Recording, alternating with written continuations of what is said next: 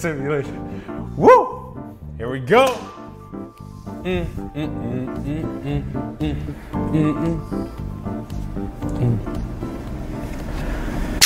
Boom! What's up, everyone? Welcome to Simulation. I'm your host, Alan Sakyan. Very excited to be talking about holding space. We have Ori Shapira joining us on the show. Thank you. I'm nervous. We got you, my brother. I'm right. so pumped for this. Thanks. So excited. For those that don't know Ori's background, Ori Shapira is a personal growth coach, leading one-on-one supportive sessions and holding space with clients for growth, healing, and conscious evolution. He is also exploring sitting with bigger groups of 5 to 15 people as well. And you can find the links in the bio below to oriholdingspace.com as well as his Facebook page. Ori, let's start things off with one of our favorite questions. What are your thoughts on the direction of our world? Oh my gosh. Better and better. Like, it feels kind of surreal how that question has transformed for me. Like, my experience of it these days is almost like the choices I make shift me into the better timeline, if you will. So, tell us more about that.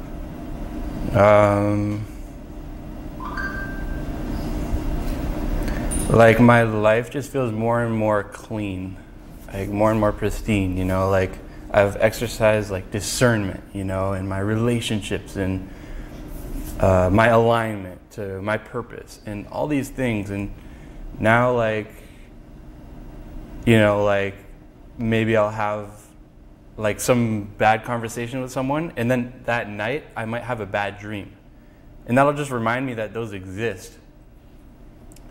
So it feels like you can really garden your life. Like, you can really garden your consciousness, and that feels internal and external somehow,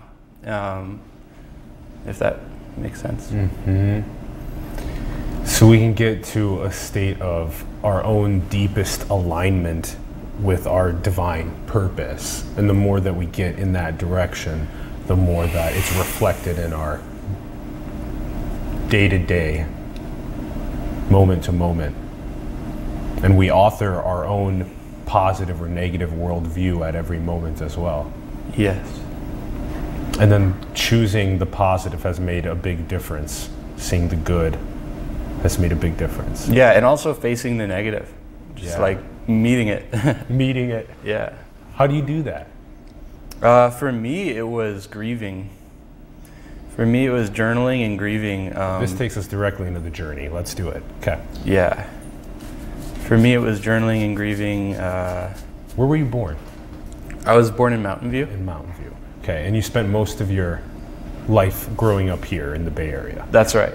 Okay. And who were you growing up, even pre the journaling and grieving? Who were you growing up? Who was I? Yeah. Who Oh my gosh. I was just like a nice, chubby kid. And I had a lot of sides, and I could connect with a lot of people. You know, like, I could be athletic and play some basketball and be cool. And then also, like, inside I was like a really sensitive softie. I think. Yeah. Oh, come on, don't laugh. Laughing in the best way possible, because I feel Ori on that. It feels good that you laugh. Yeah. Like me, I felt similarly in some ways. Please keep going, yeah. Going about what? Yeah, about what? So yeah, you had this like ability to tap into like basketball and hang with that crowd and be soft and hang with other crowds, so you could like ebb and flow between different groups. Mm-hmm. Yeah. Yeah. And it's so interesting. Like, I'm just remembering this now, but like, you know, I could see like a grandma on the street and just like be the nicest, most sensitive guy, and it was so authentic. It was who I was. And then like in elementary school, I could be like with my friends, like peeing on the slide and like yeah. And like doing all these bad things. So it was interesting. Yeah. Damn. That's so. That is. You're. I think you're unpacking for many people what the dichotomy between their two like most light youthful sides and most dark youthful sides was, because so many young people did those like kind of like darker things, like but also did the light things, and to juxtapose those I think is beautiful. Yeah, it makes me think of like, you could say our nature or like our soul or like our intention for incarnating maybe, and then also juxtaposed with the fields of consciousness, the fields of the people around us, it's in the air, it's in the, to act that way. So that's why people will go to an ashram or to a cave and realize something, but I think part of my path has been about moving within the fields and like leveling up the fields to be more spiritually realized. Yeah. Okay, so right before we get there, let's hit on what was going on in your life around the time that you started journaling and grieving. What triggered that? Yeah. Well, I guess you could say I had like a spiritual awakening toward the end of being a college basketball player at Foothill College. Is that De Anza? Is that area? It's like a sister school of De Anza. Of De Anza, okay, cool. And so I was a basketball player there, and then, but I had this spiritual awakening toward the end of all of that, and it was pretty cool. And then after basketball, and then I kind of, I thought that was that. I thought it was a cool experience. What was the experience? Yeah. Well, I mean, so many tangents, right? But it's a good story. Yes, please. Trying to think of what's relevant in the story. So, I guess you could call it a heart opening. I was like picking up my friend and teammate to go to school, and I was miserable. And me and my friend were riding the bench. We weren't getting playing time on this team, and we were kind of. He was like the seed of my spirituality. He was like this good kid from Brazil, and so we had that. But so I picked him up, and we're going to school, and I was miserable, and I was particularly miserable, and there was this thing in LA. It wasn't on my conscious mind, but there was this event in LA that he was friends with the guy leading it, and he was gonna go. And I thought it sounded so cool, but we had our last basketball game of the season, and so that's just not really an option to miss. And you're riding the bench. But we're riding the bench. Yeah. And sure. so I'm picking my friend up, and I'm miserable, like for whatever reason. Like I'm just like, man, I am so not for going to school right now and going to classes and basketball. And then I was like particularly miserable. You know, it was like pretty unbearable. And were you dangerous? That's Miserable to the point of being dangerous? Or shut my ears? no, I wouldn't say so. Okay, good. But so yeah, so I'm getting ready to pick him up, and then as I'm being miserable, this thought crosses my mind, like the thought of the event in LA. Yeah. And like the transmission of Kyle Cease, who was leading it, like on his Facebook about the event. Oh, like stop it! It was a Kyle Cease event. Yeah. Oh, dope. Yeah. Yeah. And so, but your friend knew about the. My friend knew Kyle Cease. Oh, cool. My friend got And inspired. He immigrated from Brazil, and he knew Kyle Cease. So, yeah, basically my friend got inspired by Kyle Cease's videos, and he made his own, like putting images and music behind him riffing. Yeah. And then it went viral. It became Kyle Cease's most popular video. So then they became friends, and Kyle Cease was like, "Hey, like you and a friend can come to this $400 ticket event for free." This in is LA. game over. You got it. Skirt. So my friend's like sending me his Facebook transmission about the event. He's like, "You're unlimited. We're here to play." Like, blah, blah. And I was like, "Whoa!" Like, I haven't heard this before. But I kind of brushed it off because I was just like, you can't miss a college basketball game in the last one too. And age is 21. You're 21-ish. He was probably like 20, and I was like 22. 22, 20. Okay. Yeah. Okay. So I'm picking my friend up. I'm miserable, and then among the misery, the thought crosses my mind about the event. You know, I was like, oh, but that event, you know, like, and then I was like, but I can't go. And as soon as I had that thought, then there was this shift where I just realized that I could go. Yeah. I just realized that I could go. And when that happened, I decided I was gonna go, and then Changed your life trajectory with that moment. yeah, I love stuff like that. We live for stuff like that. That's beautiful. That moment, and the choice that you made, yeah, that altered your trajectory. It's massive. And if other young people that are listening right now have that decision that is like, should I go to the thing that I'm just drudging, or if there's that moment that I could go and do something that could potentially just change my life trajectory forever, explore that option. Pick that option. See what it does for your life. Yeah. yes, and this felt orchestrated. This felt like there was a timing to it. It's like I was ready for it or something. But I had that shift, and then I became like completely different state of being. Like I was just like so light in the heaviness. And Yeah. You were light in the heaviness after the cease event or before going there? The moment when I was miserable, the moment I realized I could go to that event somehow, then I just transformed. And as I was waiting for my friend, I was just like I was just like a new man. I was light. I was surrendered, like in the best way. Nice. I was like, I don't know what I'm going to say to my coach, Yeah. you know, but there was just this feeling like, I remember standing up on campus. I was just like so light. Like I was standing there and I was just like letting myself like slouch, if you will.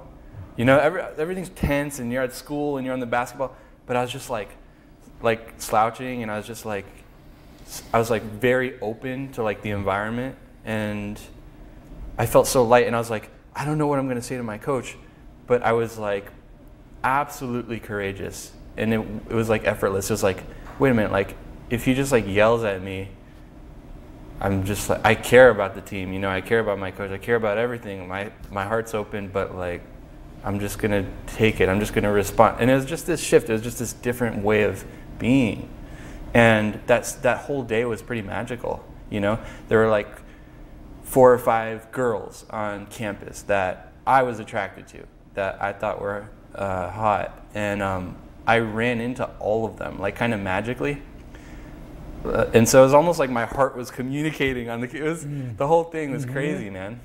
Yeah. So that was you could say that was my first spiritual awakening. You went to campus that day, but did you still go to the event in LA too? Yep. You did? Yeah, a couple weeks later. Okay, a couple weeks later you guys went. Okay. Yeah. Okay. So then, so it was the moment actually in the car where you went from being miserable to knowing that you had authorship of making a decision that you could go, that then opened you up to that state of being that day for both the coach, your peers, the girls, all that stuff that opened up for you. And then later you went with your friend a couple weeks later to the CEAS event. Yeah. And then what did you take from that also like? The event was incredible. You could say I found that state again. And then after basketball as a whole, which was a few weeks following that, then basically over the course of the next couple of years, I opened up to this grief I didn't even know I had. That was like, you could say in my cells, and it was like deep and transformative and healing. And I would journal and I would grieve about stuff that happened in that day that seemed small, but whatever I had this ancient well of grief that would get attributed to stuff that was happening. And so I would process this grief, and then over the course of the next couple of years, I kind of leveled up my system to be able to hold that state of consciousness from that awakening. You called it an ancient well of grief. Damn. I mean, yeah, people have asked me where the grief is from. I mean, honestly, who knows? Maybe it's from our collective. Maybe it's from, my father passed away when I was 7. Maybe it's from that, because I remember kind of holding and not crying when everyone else was during that. And then I also have Like my grandpa's 7 siblings were killed in the Holocaust. And so there's that ancestry thing. Yeah, there's an energy there. Yeah. Obviously, that you just inherit somehow. Just a terrible grief that you don't know where it comes from. I'm trying to get this. Yes. I understand, and it's an energy, just as much as if it's an idea or an abundance of joy. You don't know why. Yes. And it's similar. Yes. You know, you're suffering the grief of your grandfather who lost 7 siblings from the Holocaust. It still just carries on. It's interesting, fascinating. What are we going to do about it? Science is now more and more pointing to what ancient wisdom used to just carry with them as an essence, but now science is like, no, there is literally epigenetics that we carry on through transgenerations that are like, yo, my grandfather's siblings died 7 of them died in the Holocaust. I'm carrying some of that. I need to connect to that spiritually and heal so that I don't have these potential subconscious moments that occur, unconscious moments that occur in my life. Yeah. These karmic propensities. Damn. Yeah. I don't know if it has any connection to what we're talking about, but I heard a story where there was a native tribe of indigenous peoples in the Everglades that had committed suicide in a specific area. And later in life, hundreds of years later, there was a plane crash in which the equivalent number of natives who committed suicide were also in this plane crash in this specific area. I don't know where that thought came from. I don't know if it has any connection to the story, but it's, they're suggesting these souls that committed suicide also happen to be souls that ended up on this plane destined for, catastrophe. That's the interconnectedness, like that karmic propensity. Go ahead, teach us more about that. I don't know. It's just a word that came through. Okay. So this ancient well that you're so you have to. What is the process for you of when you find yourself journaling about something that day or something that's ancient in your family's trauma as well? You're journaling about maybe one of those things or both of those things every day for how many minutes, for how long? No, so most of the journaling was about the present. Okay.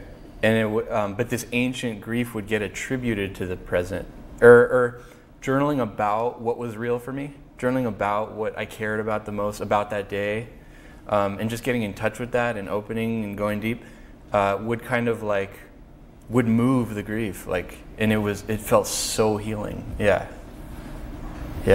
if that makes sense. What would it? Yeah, tell us about what it would do with the feeling of the grief.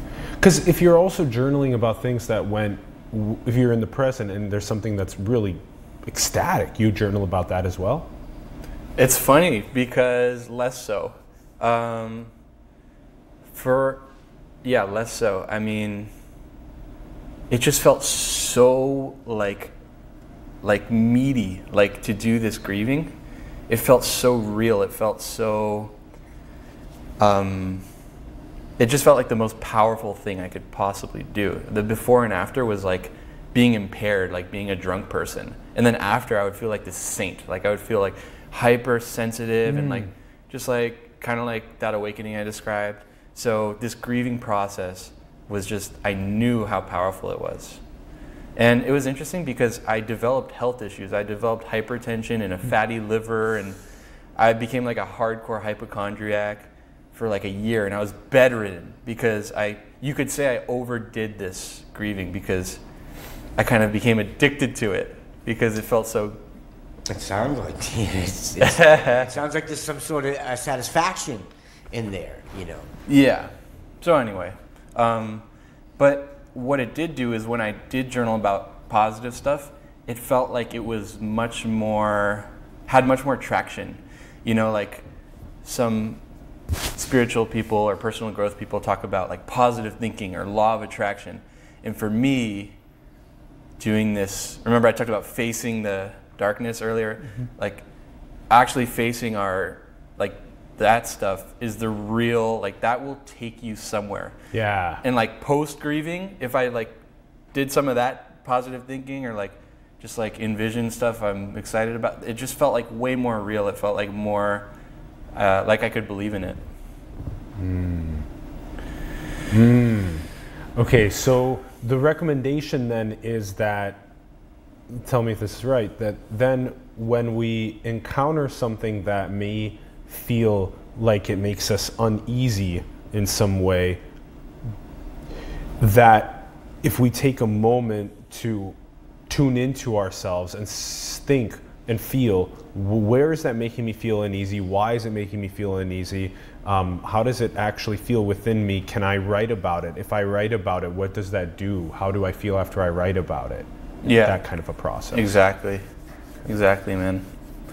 Yeah, I would, my journaling quickly kind of became like very distilled. Like I became like better and better at finding what was alive and just getting in touch with like what I actually cared about, you know? And so I wasn't just like, it wasn't like a very mental journal, it was like a very felt journal. And so sometimes over the course of half an hour, I might write 4 lines, but feel transformed. But so yeah, that was what went down for me. And then, what was your father passed when you were 7, you said? Yeah. Yeah, what was the issue with your father? He got like this rare cancer when I was like 7 months old. Oh, 7 months? And then died when I was 7. Okay, wow.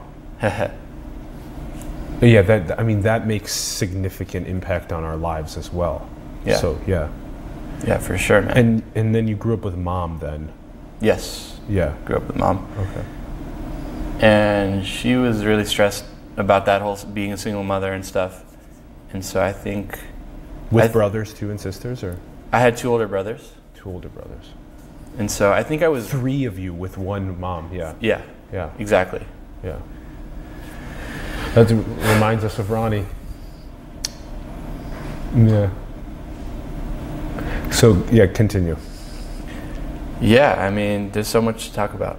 I don't know where to start. Okay, so when post journaling, this is when you're 22-ish? Yes. Okay. Then what starts coming up for you at that point? You're like, I'm so deeply connecting to the present and how I feel most alive, writing about it. What's happening in your life at that point? Where is your life going after that?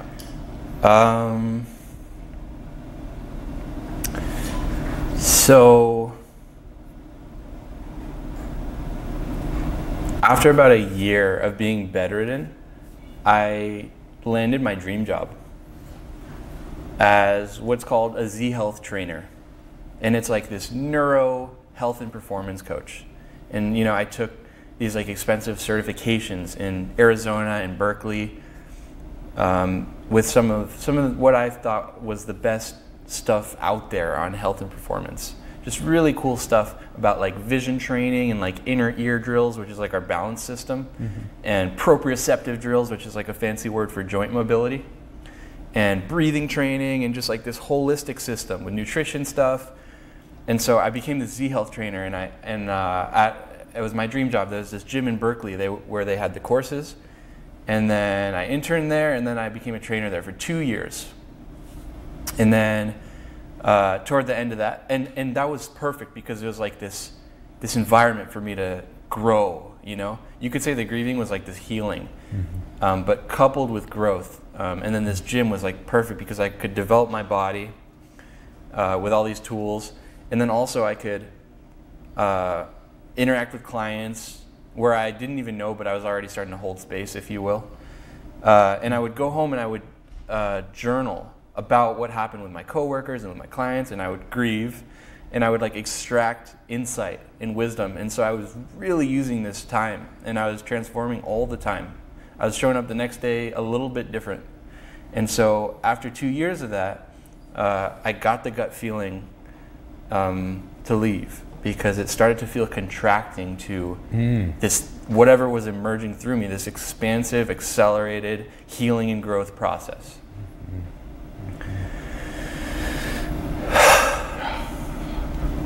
So that feeling that was coming through you, that healing process that was coming through you, the expansive process that was coming through you, where did that end up taking you post the training that you were doing?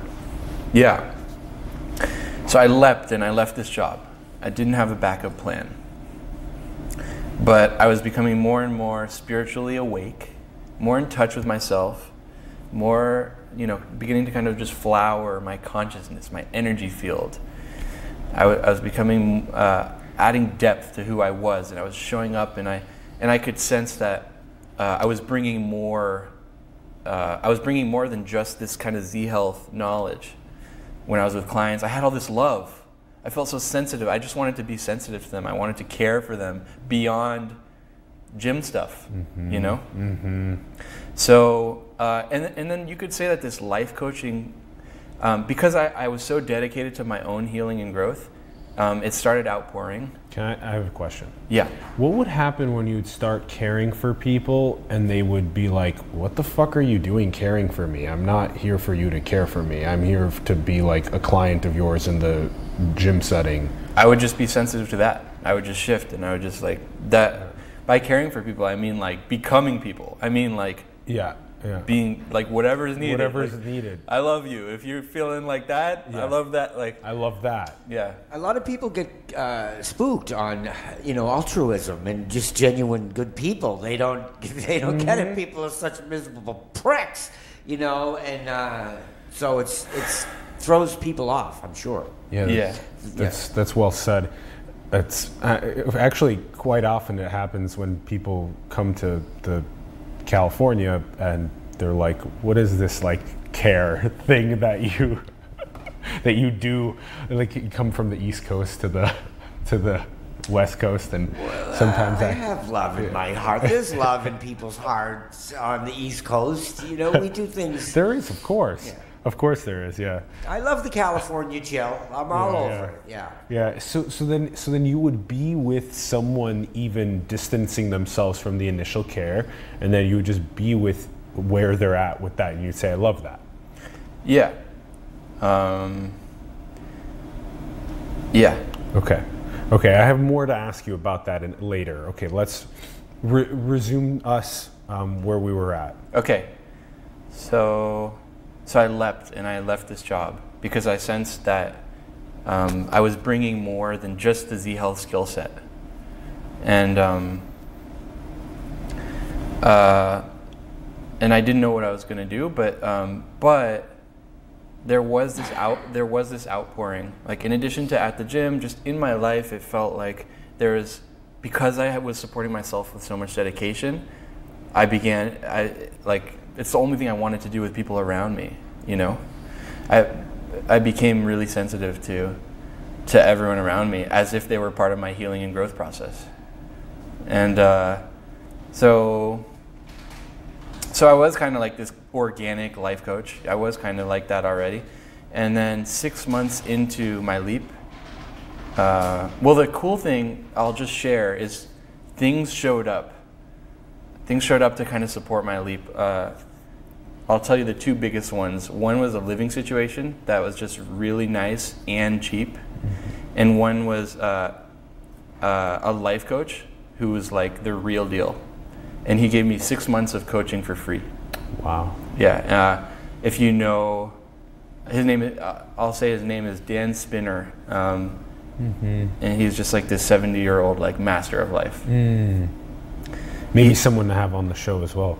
Yeah. He also happens to be Mikey Siegel's from Consciousness Hacking, his coach. Oh, great. Wow. And so with that coach and the living situation, it's like, I kind of felt like I was free falling after this leap, but things were kind of just showing up at the right time. And then eventually I made this post on Facebook. I was like, hey, I'm looking to offer like holding space, which just means like being present with someone, being present with what's there. And supporting them. And so I made a post and I was like, I'm looking to do this as a service. And there's a lot of energy behind it too. I was like, I think I can do this really well. Like if you're ready, like I think you'll transform. And then what happened was I had 30 sessions within a month. Damn. Yeah, with Facebook friends. Like 90 minutes. 90 minutes. Yeah. And What does this entail? Yeah. What is it? I'm sorry. What is it? What do you do? I sit with them and get questions like that. And they're like, so what is this? And then, and I basically just wing it. Like, it feels like I had become support. Like, had become very authentic. And so I would just wing it. And it would look different whether we go into emotions and I'm just like, give them some like solid love to some inner child that had been suppressed, like some emotional pain. Or maybe what they need is like, hey, you're a king, like, and just like empower them. And so it could look different ways, but most of these sessions, these 30 sessions, felt powerful. They felt like they were working. And so eventually I started getting paid, and now I've been doing that professionally for a year. Make that money. Yes. Yeah, okay, so damn, what a crazy like trajectory to get to where you're at today. Okay, so, and it actually deeply explains a lot of who you've become. So 30 of them in a month, you got the good housing situation, got the good life coach, and then just continue doing it for a year, holding space for people. And you would get everything from digging into the, and how would, so this, you're not even doing the digging, you're holding the space, and then whatever's coming up for them, you're with that, you're present with that. Mm-hmm. So they may wander themselves into the most deepest emotional traumas from their youth or transgenerationally, or they may wander themselves into needing to be the queen or the king, and you support wherever they are at. Mm-hmm. Yeah. We can't do this live because my brother told me not to talk about my mother and father on social media. So I can't, I'd love to do this and talk about this relationship I had with my parents, but my brother said, don't. So I can't. But it does go back. There is, this, I can't, as much as, I want to say, I've gotten over a lot of it. I know it's still there. It exists. It comes out on, my ability to, interact on certain things. What are your thoughts about someone like that, like is trying to like suppress, like his brother's trying to like suppress him from being able to talk about his parents? This is what we're doing. We're already doing it. He's gonna be pissed. He's gonna be pissed. Talking about, and it's not. I'm not bad-mouthing my parents. I love them dearly. I learned to love. I learned about love through loving my parents. Yeah. And I did it myself. You know what I'm saying? Yes. So, as well, I'm aware that it's hard. It does affect people, and it is hard. It takes years of shadow work and self-work and just self, I want to, beat this. I don't want to have this hate in my heart. I don't want this hate here. So I want to fix it and be a better person. It feels really good to have you share. I'm glad that we're holding space. I want to take full advantage of this show and understand it. You said earlier, well, what are we doing? We're holding space now. And I'm like, oh, okay. All right, let me get involved in the show and hold space. So great, Ori. This is fantastic. Thanks, Ron.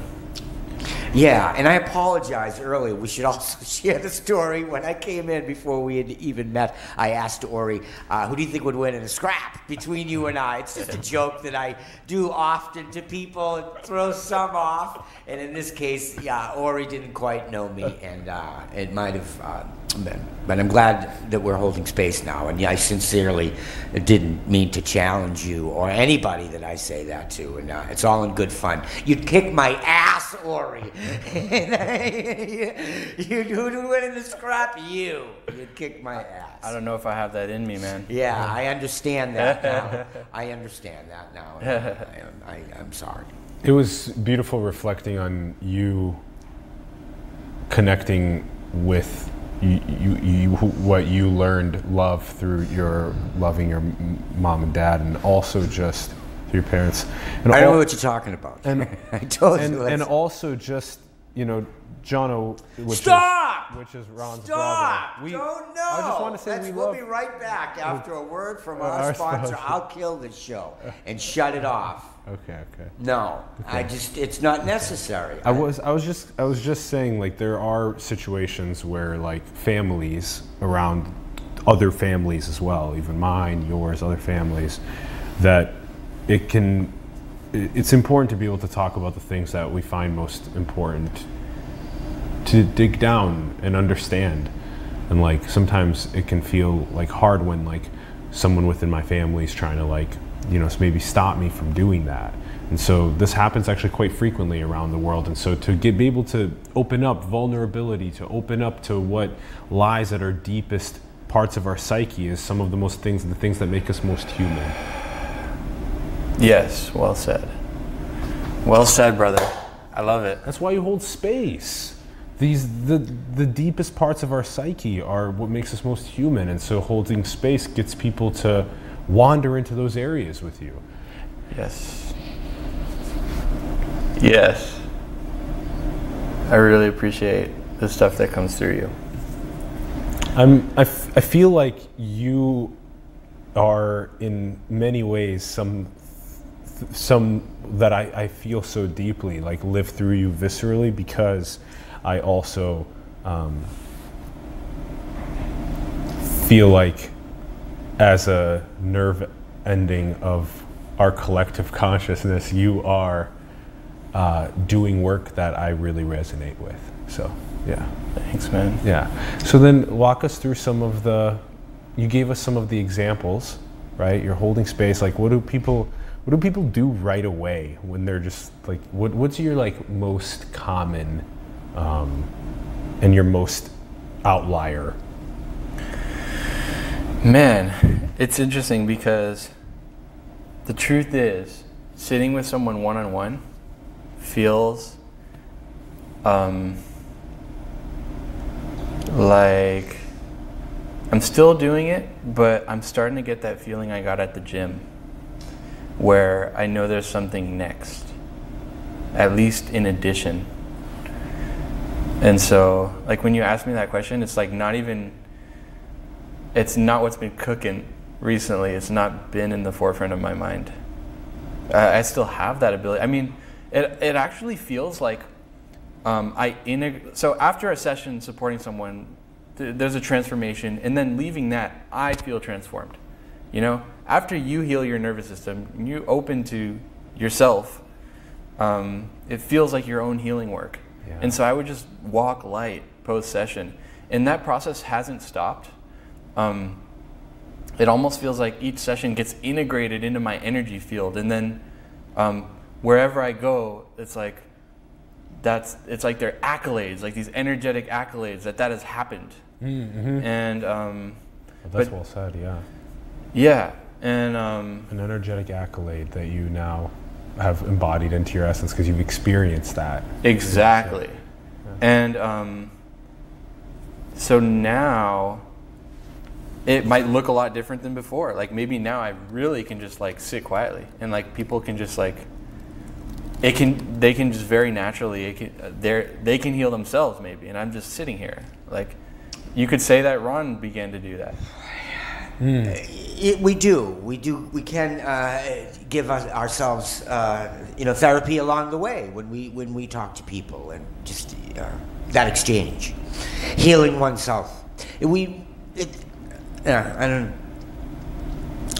got nothing. You have to do it. You have to do whatever it takes. And if you need to, and if you feel you want to sit down with somebody that you can genuinely trust, do whatever it takes. Yes. All it took me was about 36 years of awareness and about $40,000 worth of cocaine, and I'm a miracle of modern science. Oh my gosh. So, thanks for sharing. Yeah, my pleasure. Yeah. Say no to drugs, kids.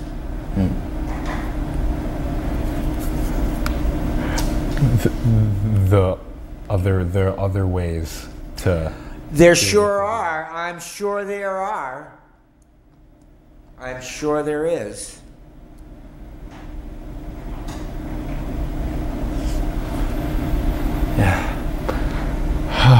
I like how real it just got. Yeah. Well, I don't really have anything to hide in that sense. You know, I've been using drugs since I was 12 years old when I started with marijuana, you know, and that's about where it usually comes knocking on the doors of our children. I have a 11 and 13-year-old niece that I'm concerned with. I'd like to steer them away from that for as long as possible, Right. including alcohol, you know, so, you know, I understand there are other ways, but there's also, you know, don't go telling a young girl who's just been, you know, who lived a life being raped by her horny brothers, and don't tell her, you know, don't try to, you know, psychoanalyze and, you know, you're not going to, therapy is not going to fucking work. Years of therapy. Talk, you know, there's drugs out there for that. That's very painful. Don't, you know, there's a reason why these drugs are among us that also kill us. Yeah. You know, there's when heroin people overdose, that's what they ultimately want.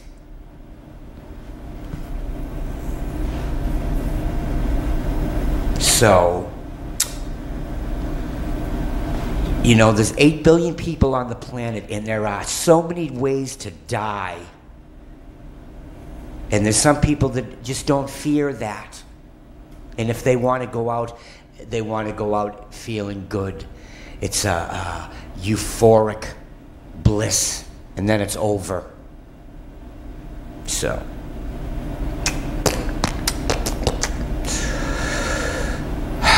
I'm grateful I'm a survivor, but I have no regrets going out of my drug use. I'm glad that I'm not a big heroin user. Found it boring, the whole opioid thing. Crystal meth, I don't want to stay up for a week.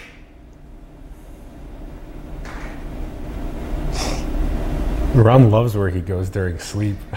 And I do. Sleep is a wonderful thing. Perhaps a brief exercise in death if we really become self-aware of who we are on a daily basis, Monday through Friday. You will see a pattern of personalities, if you will. A nicely glued schizophrenia of sorts, you know, that's just evenly out. It's even. And just and ride those, you know, those people on the brain of this machine, you know, that shares Ron Vargas's brain. Let's go into Ron Vargas's brain. Who we are, who we can be, and our maximum potential. Who else I can invite in?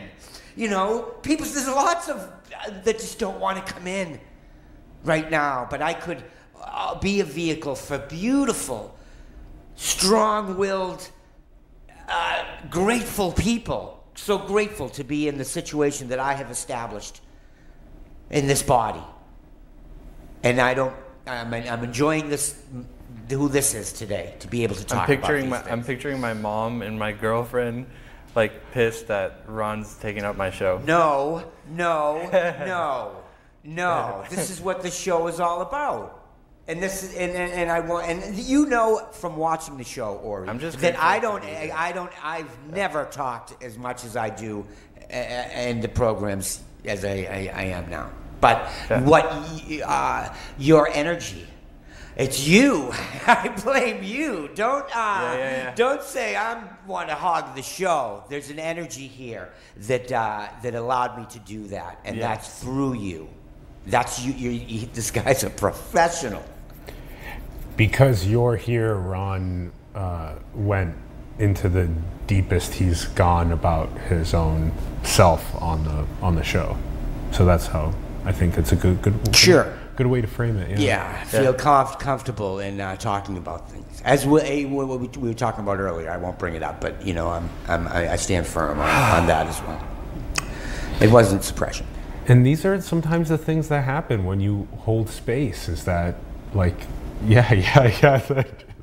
you weren't expecting it, but there you go. You got a waterfall.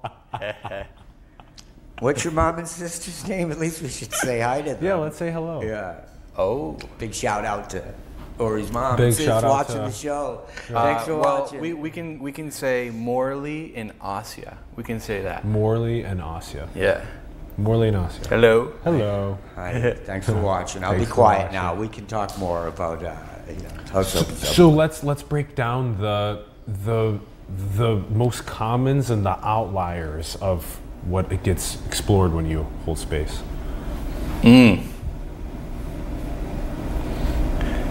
When you say that, the thing that comes to mind is like, but wait, like now I'm interested in working with groups in events. Yeah. Yeah, that's what came through.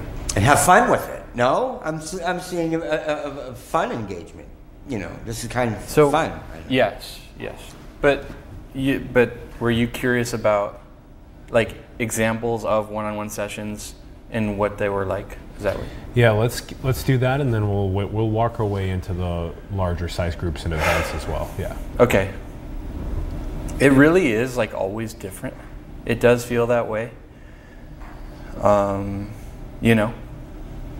But it's sitting with a person and being sensitive to what wants to come through. Actually, sometimes it would get on me. Like, I've had some really cool clients who have really developed themselves, kind of like some people on your show and you guys. And sometimes the authentic flow of it is where it's kind of like they start supporting me, and that just feels true. And it's kind of crazy to say, but I'm not. Yeah. Like the thing that comes to mind is this guy Dor, who lives at the Kohack house, the consciousness hacking house, and like half our sessions would be him supporting me in a sense. So it's like we talked about energetic accolades, right? So he has these accolades of like this really smart, like successful, older guy in the world who's like done big business things, and like I think he went to the Israeli army, and like so there was something there for me to integrate. And that's usually the case if with two human beings, like we're gonna pick up some accolades along the way. It's not like I'm just like this absolute coach, I hope that kind of answers. Oh yeah. That similarly happens on the program, is that the person like shines at their best teaching about what they're caring about and inspiring other people, but also we get to learn so much. We level up by listening to them and get further on our synthesis. Yes. Yeah. So that does really resonate. So then give us the most common like thing that people go to. Okay. Also some of the outliers. Yeah, well yeah. So Do you want more water, by the way? yeah, that'd be Could great. you grab some? Thank you. Thanks, Ron. Yeah. Okay, yeah, so give us common and outliers. All right. So I would say, thanks, Ron. You're welcome. Thank you, brother. I had the camera. Hey.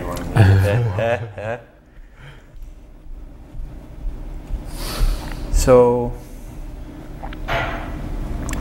I would say the most common thing is like this kind of meeting the darkness thing, because that's what I really like. It just feels healing and real. And so that can be grief, like with me, or like shame, and that might take like 40 minutes to gain the comfort, or maybe less nowadays. But so maybe the most common is like some sort of emotional opening and like processing and like loving, like us just holding that and caring, and that feels good. I think that can really, there's nothing like emotions, in terms of feeling transformed and really good. But sometimes it can be just playful, like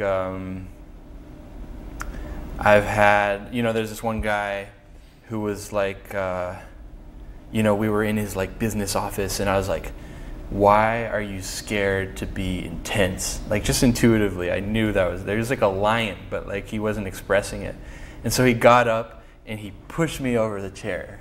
I fell to the ground. And there was a space there that could happen, you know. So, you know, however the being wants to expand, whether there wants some energies want to express, you know, there was a woman whose brother was killed by the Cuban government like decades ago, and she has this like rage, like this absolute anger. And what I got her, and now she has all these health issues and anxiety, but what I got her to do in a session was to find those energies, feel them with me, like get to it, go there, and then share what the message of them is. So for example, like, and you can get a really clean like expression of the message, right? Because maybe like on the surface, because I journaled so much, I got good at like distilling like the heart messages, like the essence, the undistorted messages of emotions and energies. So maybe before doing that distillation, it might be like, oh yeah, what I want to say to the Cuban government is like, fuck you, motherfucker. But maybe after it's like, you're not helping. And then like some really like juicy like gaze that just like shares the and then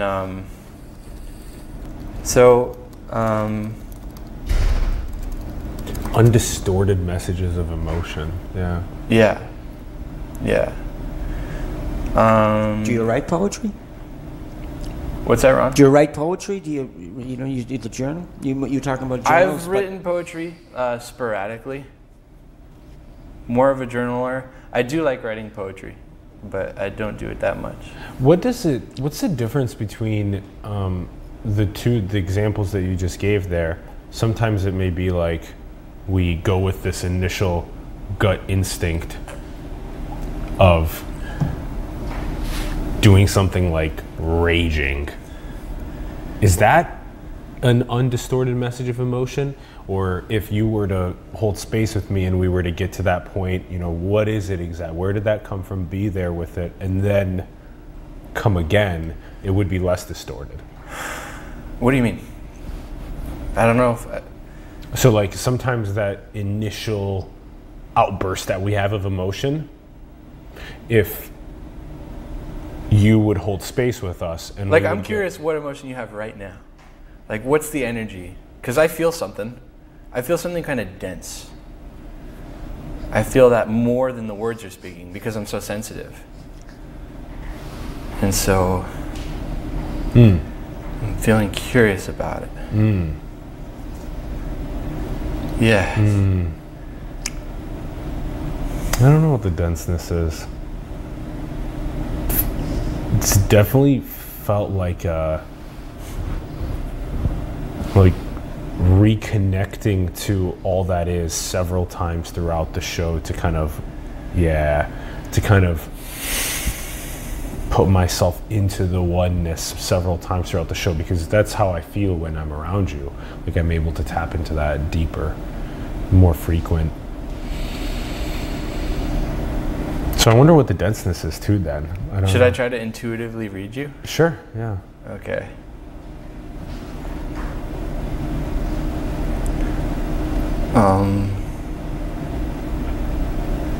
It's very deep, like it's like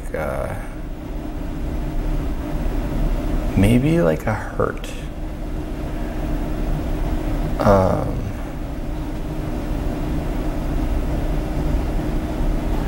This is just a story, but like I have this image of like a kid who didn't get what he wants.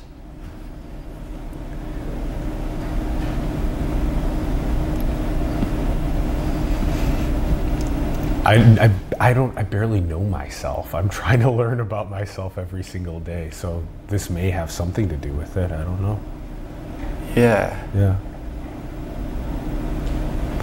Sometimes we can say things like that, like something that's deep, something that hurts, something that is like a kid not getting what they want. And it can be like pretty applicable to like a lot of people, right?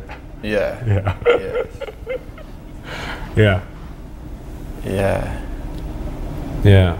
I appreciate you going there a little with me. Yeah. It's a fun thing. I mean, like to be able to practice, like you said, that intuiting through eye gazing. Is that a major component of it, that you stay eye to eye locked with the person you're holding space with? Yeah, just to try to read like what their eyes are saying.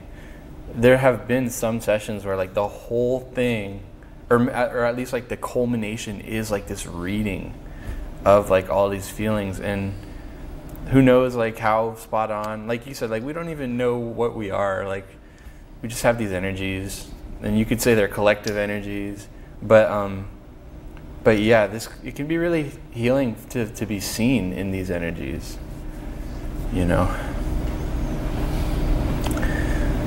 Yeah, should we keep going? Sure. What time? Yeah, 55. Well, yeah, I mean, it's a good. Sure. You mean keep going in the unpacking of what we were doing between us on like what we thought was dense, or where we were just at with the eye contact and what you do in the sessions? Which one of those? The first. The first one, what was dense? Okay, interesting. Yeah. I would like to as well. Let's see where it goes. Okay, so what if you allow yourself to go back to that sense of being heavy with me? Okay, all right, let's do it. All right. Wow, it already doesn't feel as good. I don't know why. Got it. I Yeah. like feeling light a lot. Yeah. Well, dude, you're talking to the heaviness king. I've spent a lot of time surrendering to heaviness. If you want to... Let's surrender to heaviness. Okay. All right, let's do it. Okay. You're bracing yourself. Yeah. Man, yeah. Okay. All right, where do we go from here? Okay, so I'll just share what I'm noticing, which is that... I really feel my body in the chair right now. Like, I was not feeling my body in the chair that much earlier. I was feeling kind of more like light, and now I feel, yeah. Okay. All right. Go ahead. So, what's it like to start to let yourself feel heavy?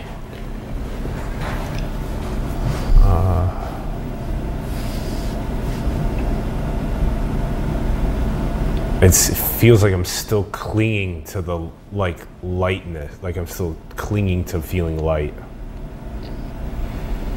What would it be weird if you allowed yourself to get all emotional on your show? No, I'm super down for that. Okay. Yeah. We've done it before, but right. Yeah.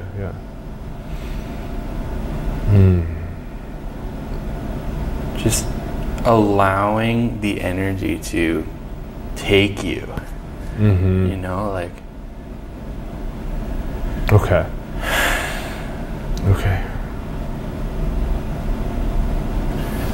What do you do when you go into the denseness? When you go into that, where do you go? How do you do that?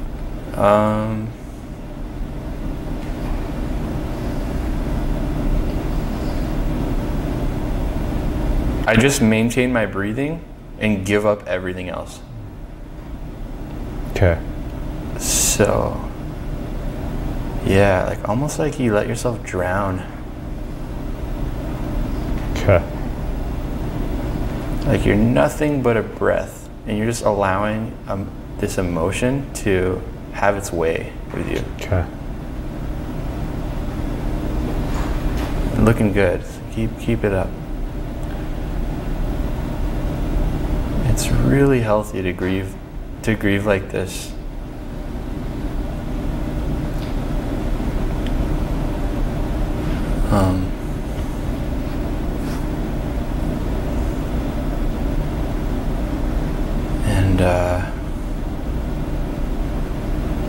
How does it feel to be seen in this?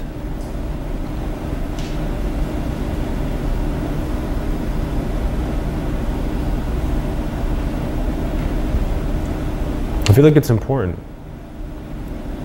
So there's not a lot of room in our culture for this socially. Yeah, correct.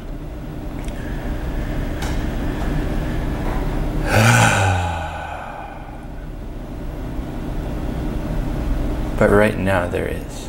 Yeah.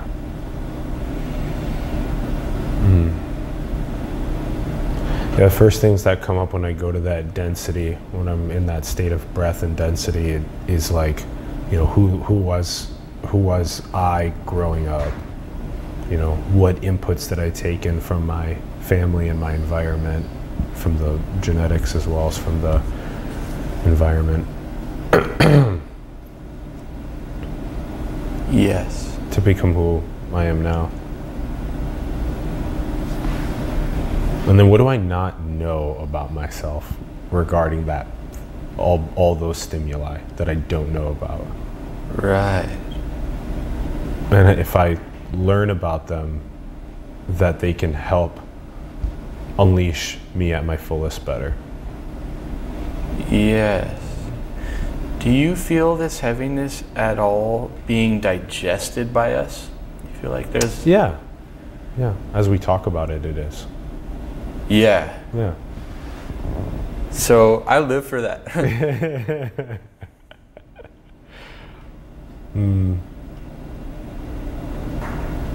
So creating the space that makes it easy for people to be with you in the process of digesting density. Yeah. That's cool. Yeah, man. I feel like we're just tapping in. We were just tapping in, yeah. But thank you for going there, because that can be hard to do for some people. But I know you've worked on yourself a lot, so. And we can also revisit this another time down the line, where we just start the episode by diving into density with maybe Ron. Something like that. Yeah, that could be interesting. All right, let's visit the. We did a bit on the one-on-one side. What about when it happens one-to-many and also at events as well? Yeah.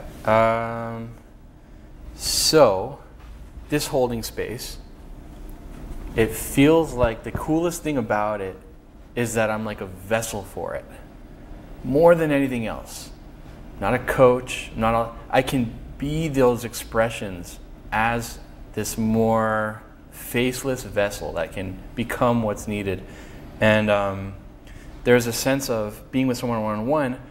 The vessel kept developing. Like I would have all these, like, people talk about Kundalini awakenings. I would have these energetic openings, and I would have all this breath holding, like, exercises that would just happen. Like, it's almost like my body knew its own yoga that was like emerging through me, and like this quote unquote vessel would just transform to be a better and better space holder. And so then there was a sense, okay, being one-on-one with someone is beautiful, but I can feel that I can hold more. There's this capacity here to hold more. And so I had 2 cool 15-person sessions. I did one at a church in Palo Alto, and I did one at the Consciousness Hacking House for my birthday. And they were both really awesome. And that was a fun exploration to hold maybe some heaviness with a group. And maybe lead some connection games and things like that. And so that's one thing that's also on the frontier, just like being with groups and playing with that. Sometimes my dream is just to be there and just hold space without even talking. And like people don't even have to look at me. Like they can just, like, remember that party at the end of Awaken Futures Summit? I remember just sitting on the floor and kind of meditating. But when I meditate, it's not like, okay, boundary, like let me like attune to this. No, it's like really just like opening to the space and like holding it. So in terms of then what's next from the one-on-one thing, it's working with groups and also just like holding events, if you will, just like being with the whole thing and just like interacting with it as if it were a session, which is kind of funny to say, but I love that. yeah. It's a big organism. Yes. And the different components of the organism in many ways are the humans that are in attendance and the way that they're interfacing with each other, the relationships between them. Yes. And so when you are there, like at Awaken Futures, like behind the front desk tables, and you're standing there all like, I'm here. And like that's what you give off to people is like, I'm here. And then they'll see that and they have the potential to engage with you. And at that point, then for wherever they need, wherever they're at, and it varies between the people that come up to you, that you can then engage them and hold space for them at an event. Right. And help the trajectory of that component of the organism. Yes. I love that. Yes. That's great.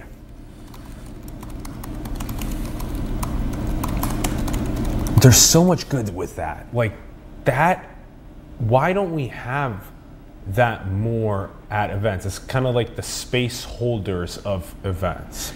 I love that. Yeah. So that's one of the next OriHoldingSpace.com's availability.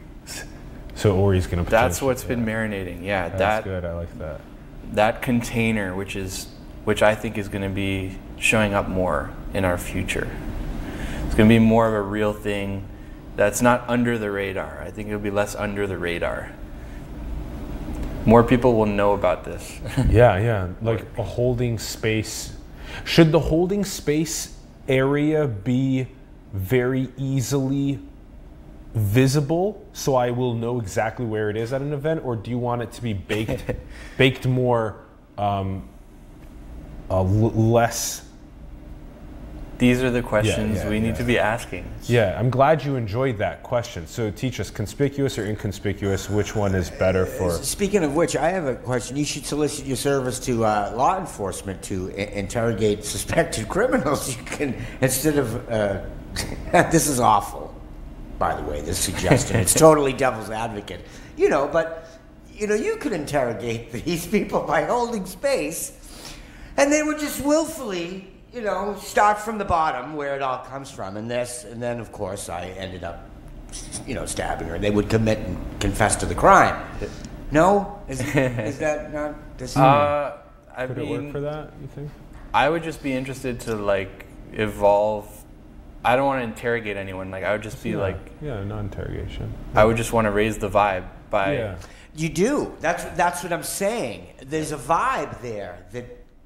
It allows me to surrender. Whereas maybe the old method is this hardcore interrogation in that setting. Maybe there's space for someone to come in that is better at holding space to engage with someone that may have committed a crime and to raise, like you said, the consciousness in that environment to where the person feels like they actually want to work through what happened. However, when what they've done is going to send them to jail for the rest of their life, they're going to be a little apt to be a liar. Maybe not. Yeah, that doesn't necessarily have to. There's all kinds of factors, Yeah, totally. Yeah. The things.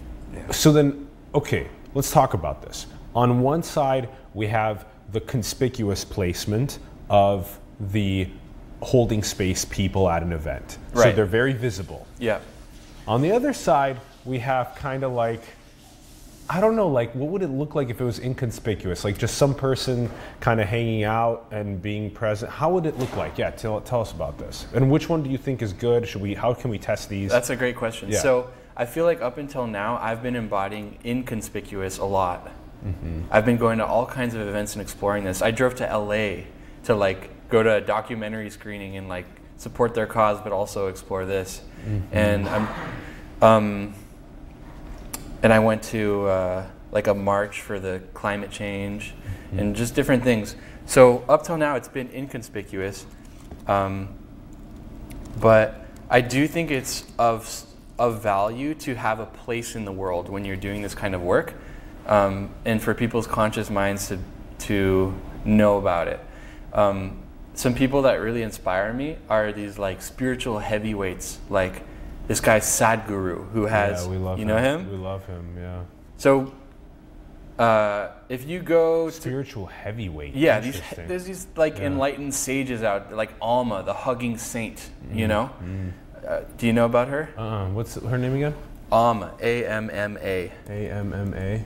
Yeah, I would call her a heavyweight as well. Spiritual heavyweights, interesting.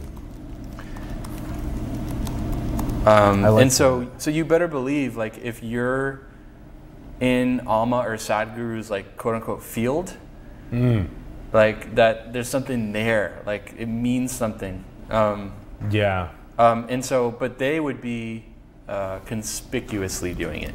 Yeah. They have a place in the world, like an official place. They're not under the radar about what they're doing. Totally.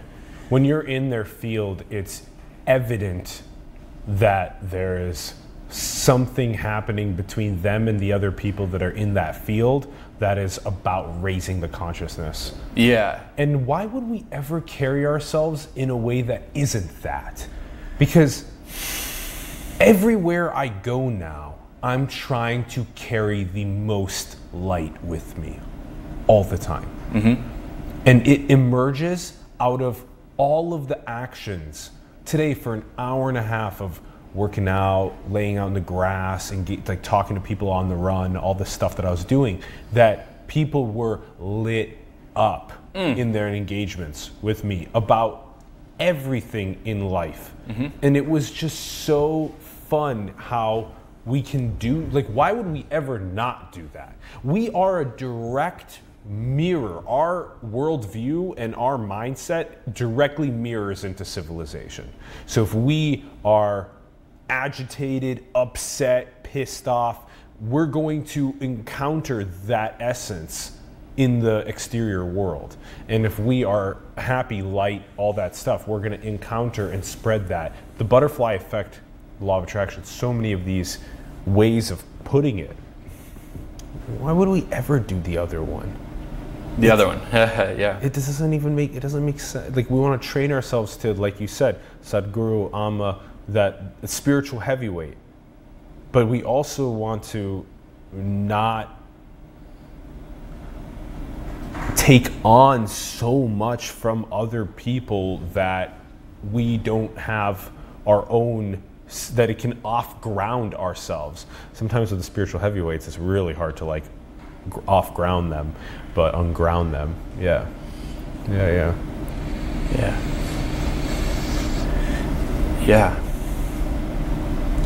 I'm glad that you've been even traveling as well to events to explore what it looks like to be doing this. And you said you were doing it inconspicuously.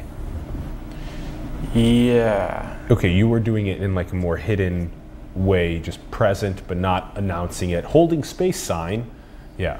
Exactly. Yeah. Well, you were doing that at Awakened Futures too, inconspicuously. I would say so, yeah. Okay.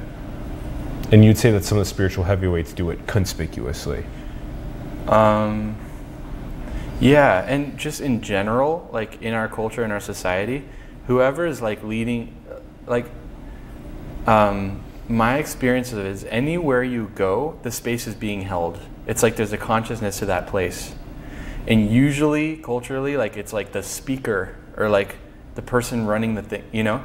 But my experience is that that doesn't have to be the case.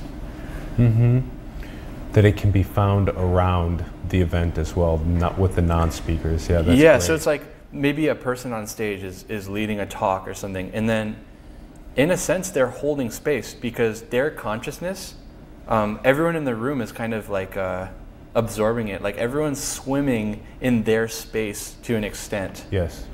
And I think that, like you said, I think this can be done conspicuously and inconspicuously, probably. Yeah. Did we show the image, at least throughout, of Ori holding space? There was an image there? Yeah, it's all Sorry. good. No, it's all good. We can just. I'm sorry. Did you tell me there was an image there and I totally forgot about it? No, it's all good. It's all good. Just Let's find it. Show it now. Well, we can. We can't just not Yeah, show yeah. it. It's just And in. let's, It's just in the Ori Shapira folder. We'll bring it up. It's awful. I feel bad now. No, it's cool. It's the same thing that's visible on Where did you put it? Clips? clips. Yeah, yeah, But it's a still image. yeah. In just the Ori Shapira folder. Oh, there were 3. Ah, that's awful. No, it's all good. Yeah, the images are literally the ones that are on the website too, and that's again for everyone. That's oriholdingspace.com. But yeah, Ron. Yeah, these Yeah. are these images. Yeah, they're here. nice. Yeah, they're nice. It's what Ori does in the yeah. And here's some cool testimonials. I'm sorry, Ori. I didn't know they were in there. Where was my head at? There was assets, and we didn't run them during the show. It's all good. Sorry. Yeah, that's why we got them now. We got them now. I'm losing my mind. I'm afraid. No worries. You know what?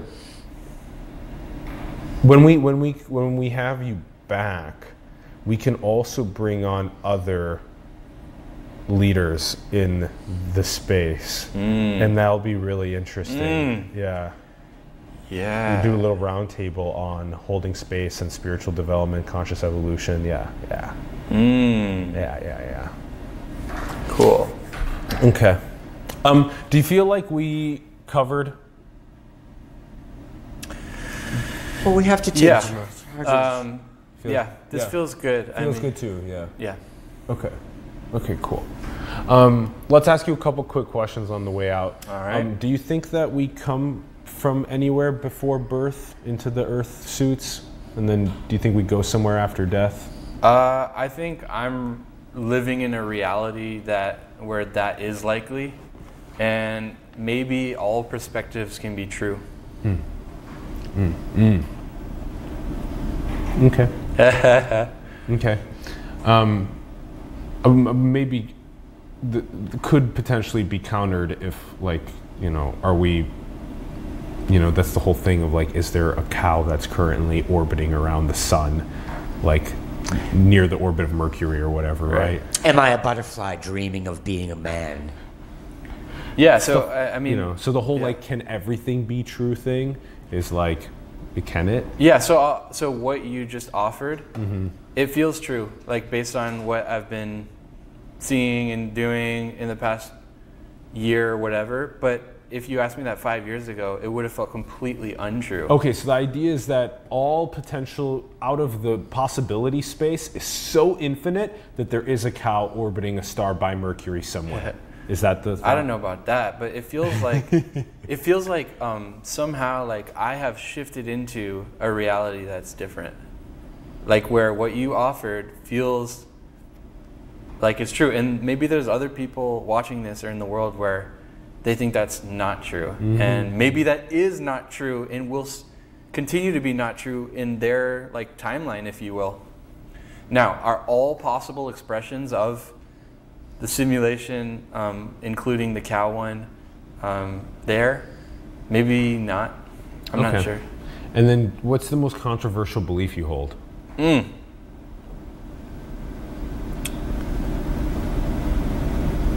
That's a good one. It's a controversial belief I hold.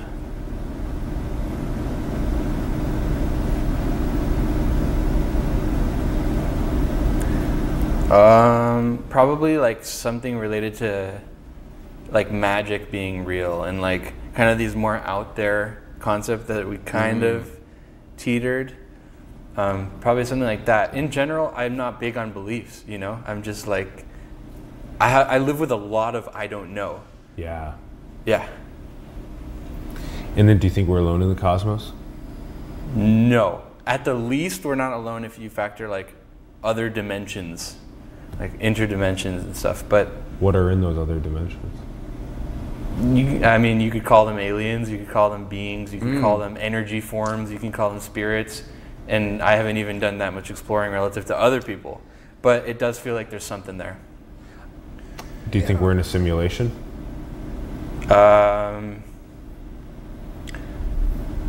I think we're in something interesting. I think we're in something like intelligent and like fascinating and like mysterious. So pick your word, you know? Yeah. Yeah, recently I really like the word God. Yeah. You know, I'm not religious, but Me too. yeah. I do too. I really like it too. Yeah. Nice. It does a good job at summarizing all that is. Yes. Yeah. Well, God is just dog spelled backwards. I just want to remind you. You know. This is true. Last question. What is the most beautiful thing in the world?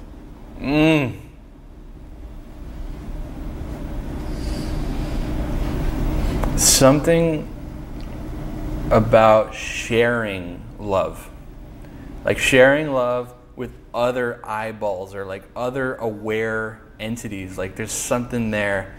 And like in our simulation, sometimes there can be really elegant ways that unfolds. But just that like that sense of,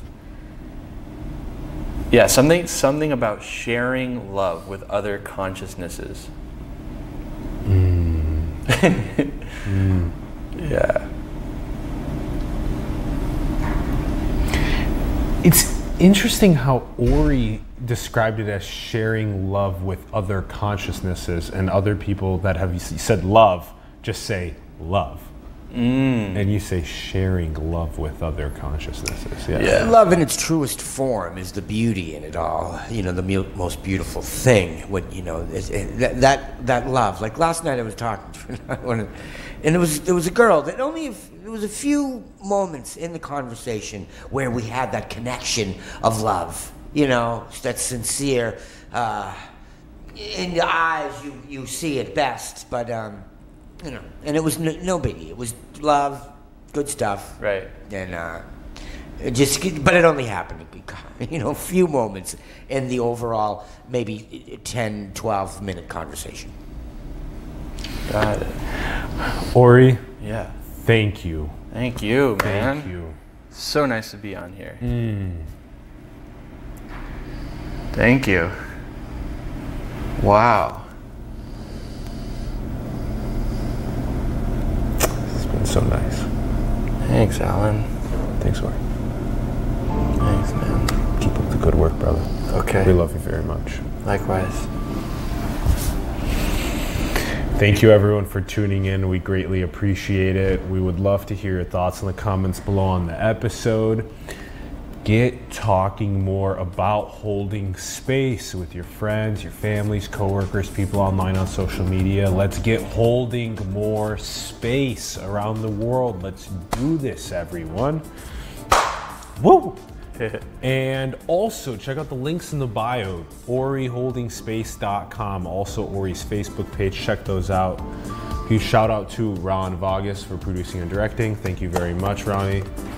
And also support the artists, the entrepreneurs, the people in your communities that are building great things. Support them. Support Simulation if you believe in us. Our links are below. The Patreon's down there. The PayPal is down there. Also, our link to our merch store. You can design merch, you can get paid, and you can spread thought-provoking messaging around the world. That's UB.